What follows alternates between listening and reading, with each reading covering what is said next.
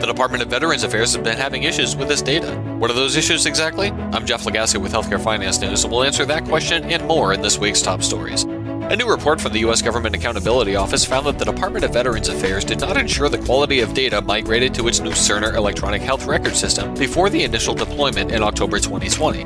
Healthcare IT News reports that clinicians found challenges with the migrated information's accessibility, accuracy, and appropriateness. The challenges occurred in part because the VA did not establish performance measures and goals for migrated data quality, the watchdog said.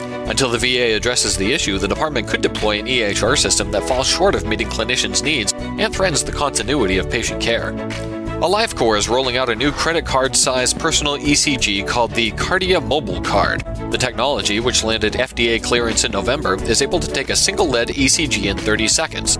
As we see in Mobi Health News, the Bluetooth-backed technology is able to pair with a smartphone and detect 6 types of arrhythmias, including AFib, bradycardia, tachycardia, PVCs, sinus rhythm with SVE, and sinus rhythm with wide QRS. The $149 card comes with a year of cardia care, which gives users access to heart health reports, cardiologist ECG reviews, cloud storage, automatic ECG sharing, weight and blood pressure monitoring, and medication tracking.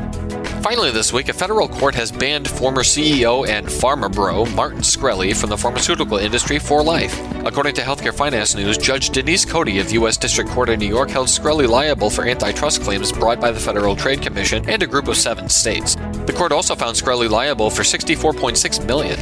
In 2015, Shkreli raised the price of Daraprim by 4,000%, according to the lawsuit.